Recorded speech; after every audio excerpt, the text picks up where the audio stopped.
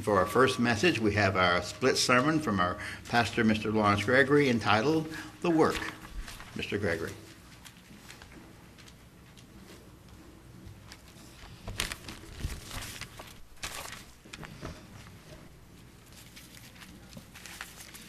Good afternoon. Many years ago, we used to hear a lot about the work. This was a common phrase in the Worldwide Church of God.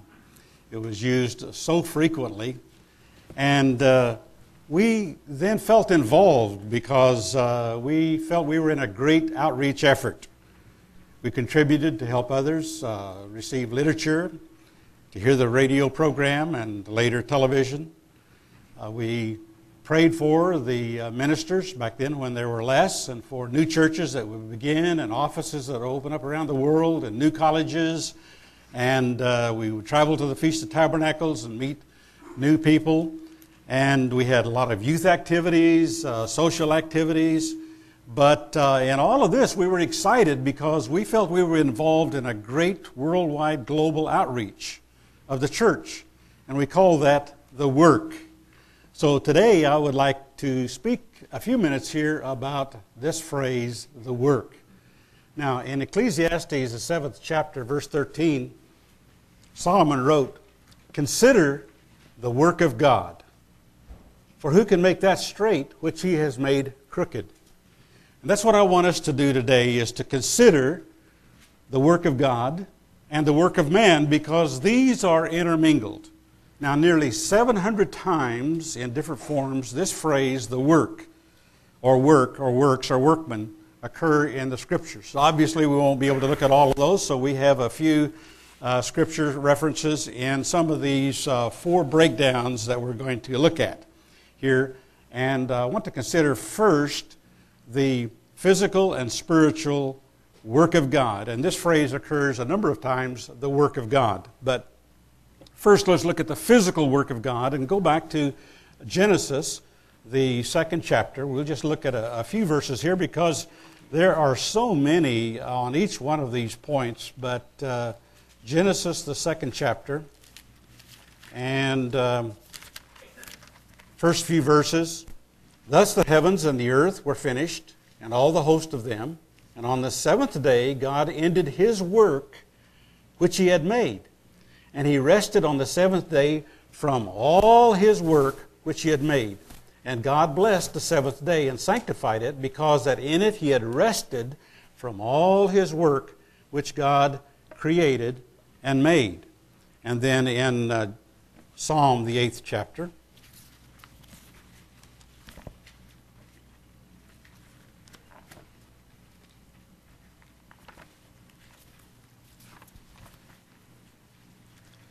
and verse 3 through 9, I'll just read a few verses here. Psalm 8. "When I consider the heavens, the work of your fingers, the moon and the stars, which you have ordained, what is man that you're mindful of him, and the son of man that you visitest him? For you have made him a little lower than the angels, and have crowned him with glory and honor. You made him to have dominion over the works of thy hands. You have put all things under his feet, all sheep and oxen, yea, and the beast of the field, the fowl of the air, and the fish of the sea, and whatsoever passes through the paths of the seas. O Lord, our Lord, how excellent is thy name in all the earth." And then in Isaiah 64, we just pick out a few of these, so many scriptures about the work of God in the physical realm, the creation of all things, and the upholding and sustaining of all of his physical creation. But just a few verses here. Isaiah 64 and verse 8. "But now, O Lord, you are our Father. We are the clay, and you are potter. And we all are the work of thy hand." We saw earlier that just by his finger, he created all this. And so man, in God's image, is the work of his hand. And there's so much about that in the New Testament where that is Psalm 8 is referenced again. And in Job, we won't turn there, but 34:19, once again he says that all men are the work of his hands. And so many of the nearly 700 scriptures that we see dealing with the work or the work of God or the work that's ongoing has to do with God making and sustaining and upholding His physical creation. Just think how this world would be if everyone would really know and believe. How many problems would be solved if they just recognized that God made everything and He upholds, sustains everything that exists. Everything pointing back to God as a creator. Think how revolutionary that concept would be in man's thinking today. Okay, let's go on now to the second phrase here, is the spiritual work of God. Back in 1 Chronicles, the 9th chapter, and we'll just have to pick a few verses concerning this concept here, because there's so many. 1 Chronicles 29.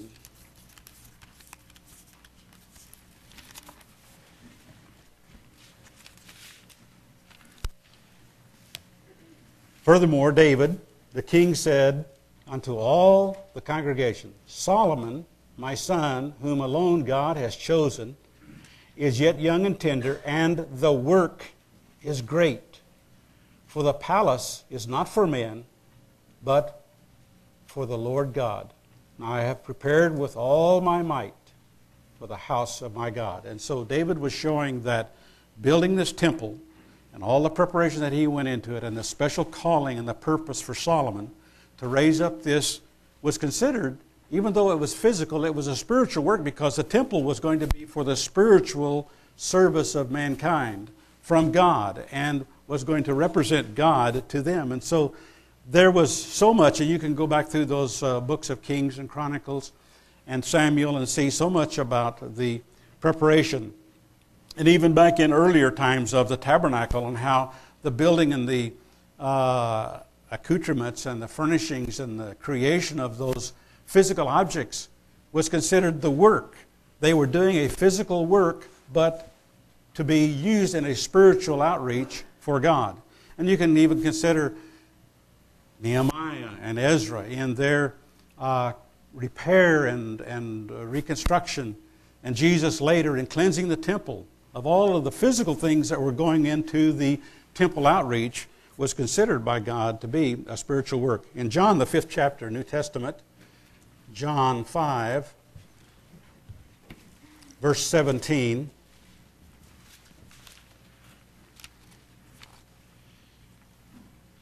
Jesus answered them, My Father works hitherto, and I work.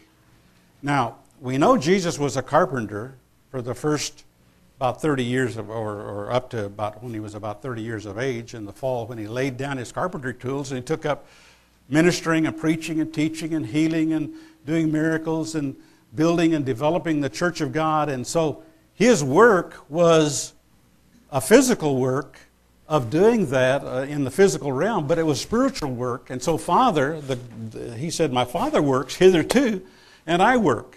So he was doing a different kind of work now. He was doing a spiritual work in a physical way, in a physical outreach. In John the 6th chapter, something is very important here in verse 28. As the people were talking to him, and chapter 6, John, verse 28. Then said they, that's the people, unto him, What shall we do, that we might work the works of God? Jesus answered and said unto them, This is the work of God, that you believe on Him whom He has sent. That we believe. And so our spiritual belief in Jesus Christ as the Savior, the Son of God, and all of that is entailed, is a spiritual work. That's the work of God. That's what God is doing in us, in changing us, in following Him and being a part of what He is doing on this earth. That's the work of God. And in Habakkuk, the 1st chapter, verse 5, and then it's quoted here. We'll just go to Acts 13th chapter. A couple of verses here, because this Old Testament scripture is quoted here about God doing a work in His day that people would not believe. And so in Acts the 13th chapter, in verse 2, As they ministered to the Lord and fasted, the Holy Spirit said, "Separate me, Barnabas and Saul, for the work whereunto I have called them." So separate me, Barnabas and Saul, for the work that I have called them to do.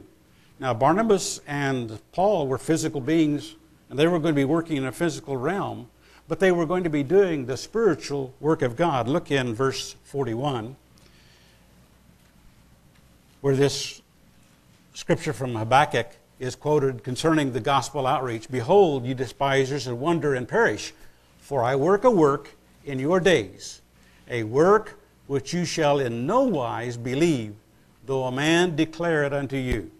And so, even though the gospel is declared through the church, through individuals, through ministers, through laymen, out, many people don't believe it. They don't accept it. They just neglect it and ignore it. But that doesn't do away with anything having to do that this is a work of God and an outreach into the human realm, a spiritual work of God. Now, let's look at the second thing. The second part of this message is the physical work of man. Go back to Exodus, the 20th chapter. You already know Exodus 20th chapter, that's the 10 Commandments. And we'll read here in verse 8 through 11. "Remember the Sabbath day. 6 days shall you labor and do all your work. But the seventh day is the Sabbath of the Lord your God. In it you shall not do any work. You, nor your son, nor your daughter, your manservant, nor your maidservant, nor your cattle, nor your stranger that is within your gates. For in 6 days the Lord made heaven and earth, the sea, and all that in them is, and rested the seventh day, wherefore the Lord blessed the Sabbath day and hallowed it." So God has given us, for our physical work, 6 days, which we do all of our work. But we rest the seventh day. Now, Exodus 34, there's so many about this, but we're going to just look at verse 21 here of Exodus 34. And 6 days, verse 21, you shall work. But on the seventh day you shall rest. In earing time and in harvest you shall rest. "Oh, but I got to go work. It's harvest day, and if I don't work Saturday, I just can't get my harvest in." Or, "My boss told me to come in Saturday, and if I don't go in Saturday, I'll lose this job, so I'm going to have to work Saturday." That's not what God says. He says, rest on the Sabbath. Work 6 days, do all your work. Now, we know Jesus said, in the New Testament, there's an ox in a ditch situation, sometime an emergency. Your neighbor's house is burning down, you go out and help them. Your company is on fire and burning down, you go help. If you can, if you're close enough, you can go help put out the fire. There's emergency situations.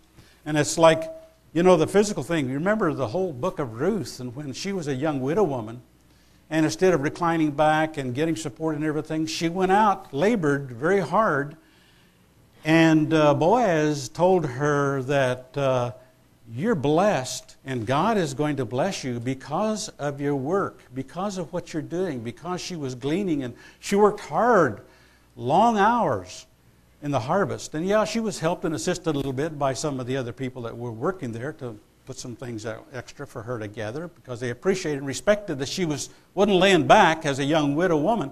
Just think what it would be like if everybody would follow the New Testament admonition. If you don't work, you don't eat.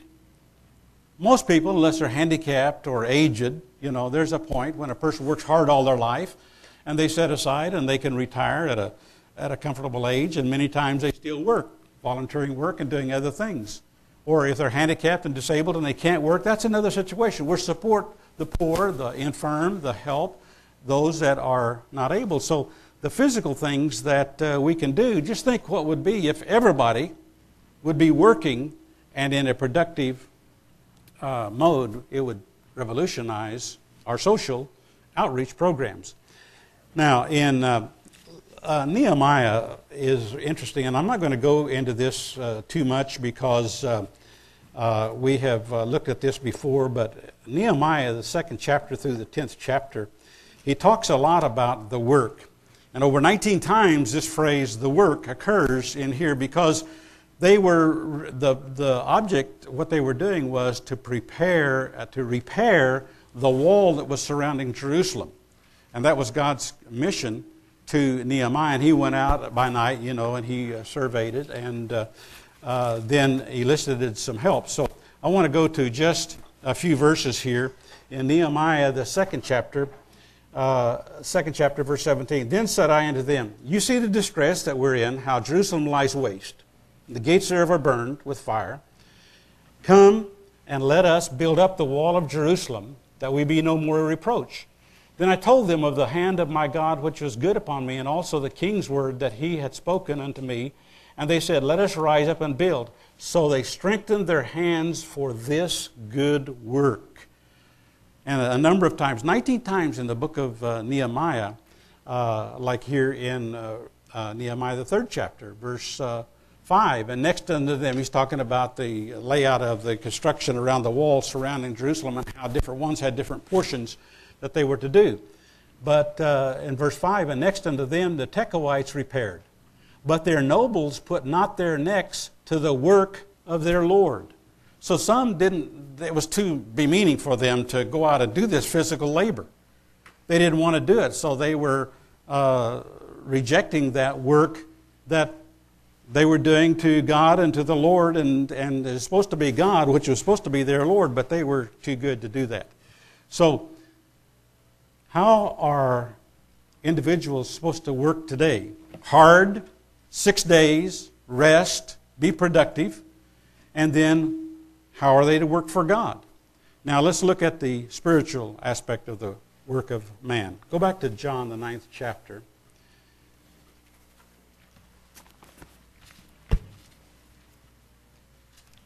John 9 and verse 1.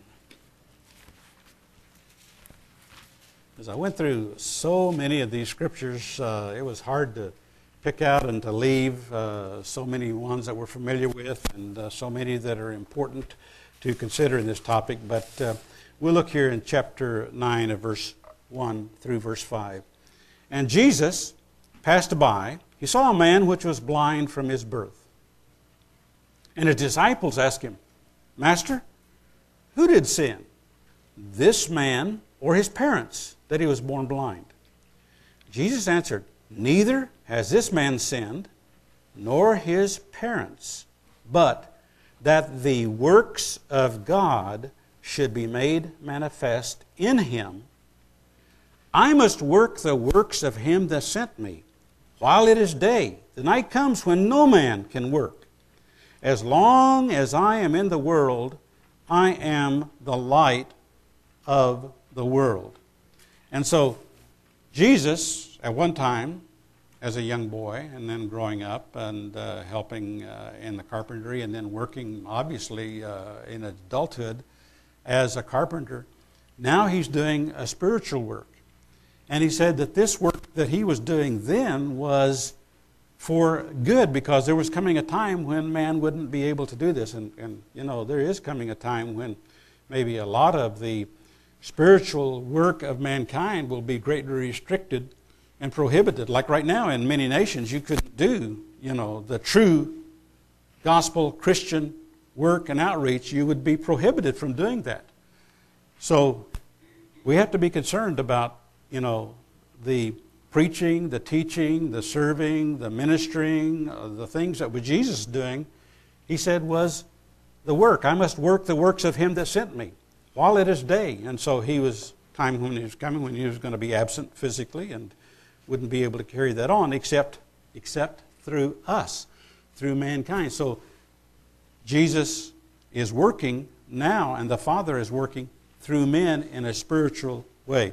Let's go to 1 Corinthians, the 16th chapter, like back there in the early days when Paul was admitting that him and Barnabas were called by the Holy Spirit to work the work of God. 1 Corinthians 16, verse 10. Now, if Timothy Timotheus, come, see that he may be with you without fear. For he worketh the work of the Lord, as I also do. Timothy works the work of the Lord, as I also do, Paul said. Now, Paul, to supplement temporarily at times, was a tent maker. He had to work physically to support himself, and he donated and volunteered to do that to not burden the church. And there were times when he was supported by the church and was given some assistance, and there are other times when he didn't take from anyone else. He just went out and supported, and that's why sometimes, God's sending out teams of ministers. One can work while the other physical work, and the other can do the spiritual work and kind of help support. And so have this effort of not neglecting the work of God, but still being able to do a physical and a spiritual work. Now, I have some comments and a question here. And we know that there are a lot, as I said, of references concerning the work, the works, the work of God, the work of man, workman, worketh. Nearly 700 of those references. And we see that anciently, I haven't heard this phrase a whole lot in recent years, but we used to hear it a lot about the work, doing the work. That was just, we were so involved and so excited about involved in helping God reach out to mankind. So he works for and in us in a physical and a spiritual way for our salvation. We know that God is working today in us physically and spiritually for our salvation. He works through us to bring others into his plan of salvation. He does this through the church. He doesn't usually, and he can, but he doesn't usually work through unconverted people, largely, through governments, largely, nations, largely, but he works through the church in reaching out to others. And so our physical work is spiritual work in reaching out and serving our fellow man, teaching, preaching, contributing, our time, our effort, giving monies to help others, giving monies to help out the outreach. In so many ways, we're serving God by doing the physical things, and we're serving our fellow man by this service to God in outreach. I have a question here for us. How involved are we in the work?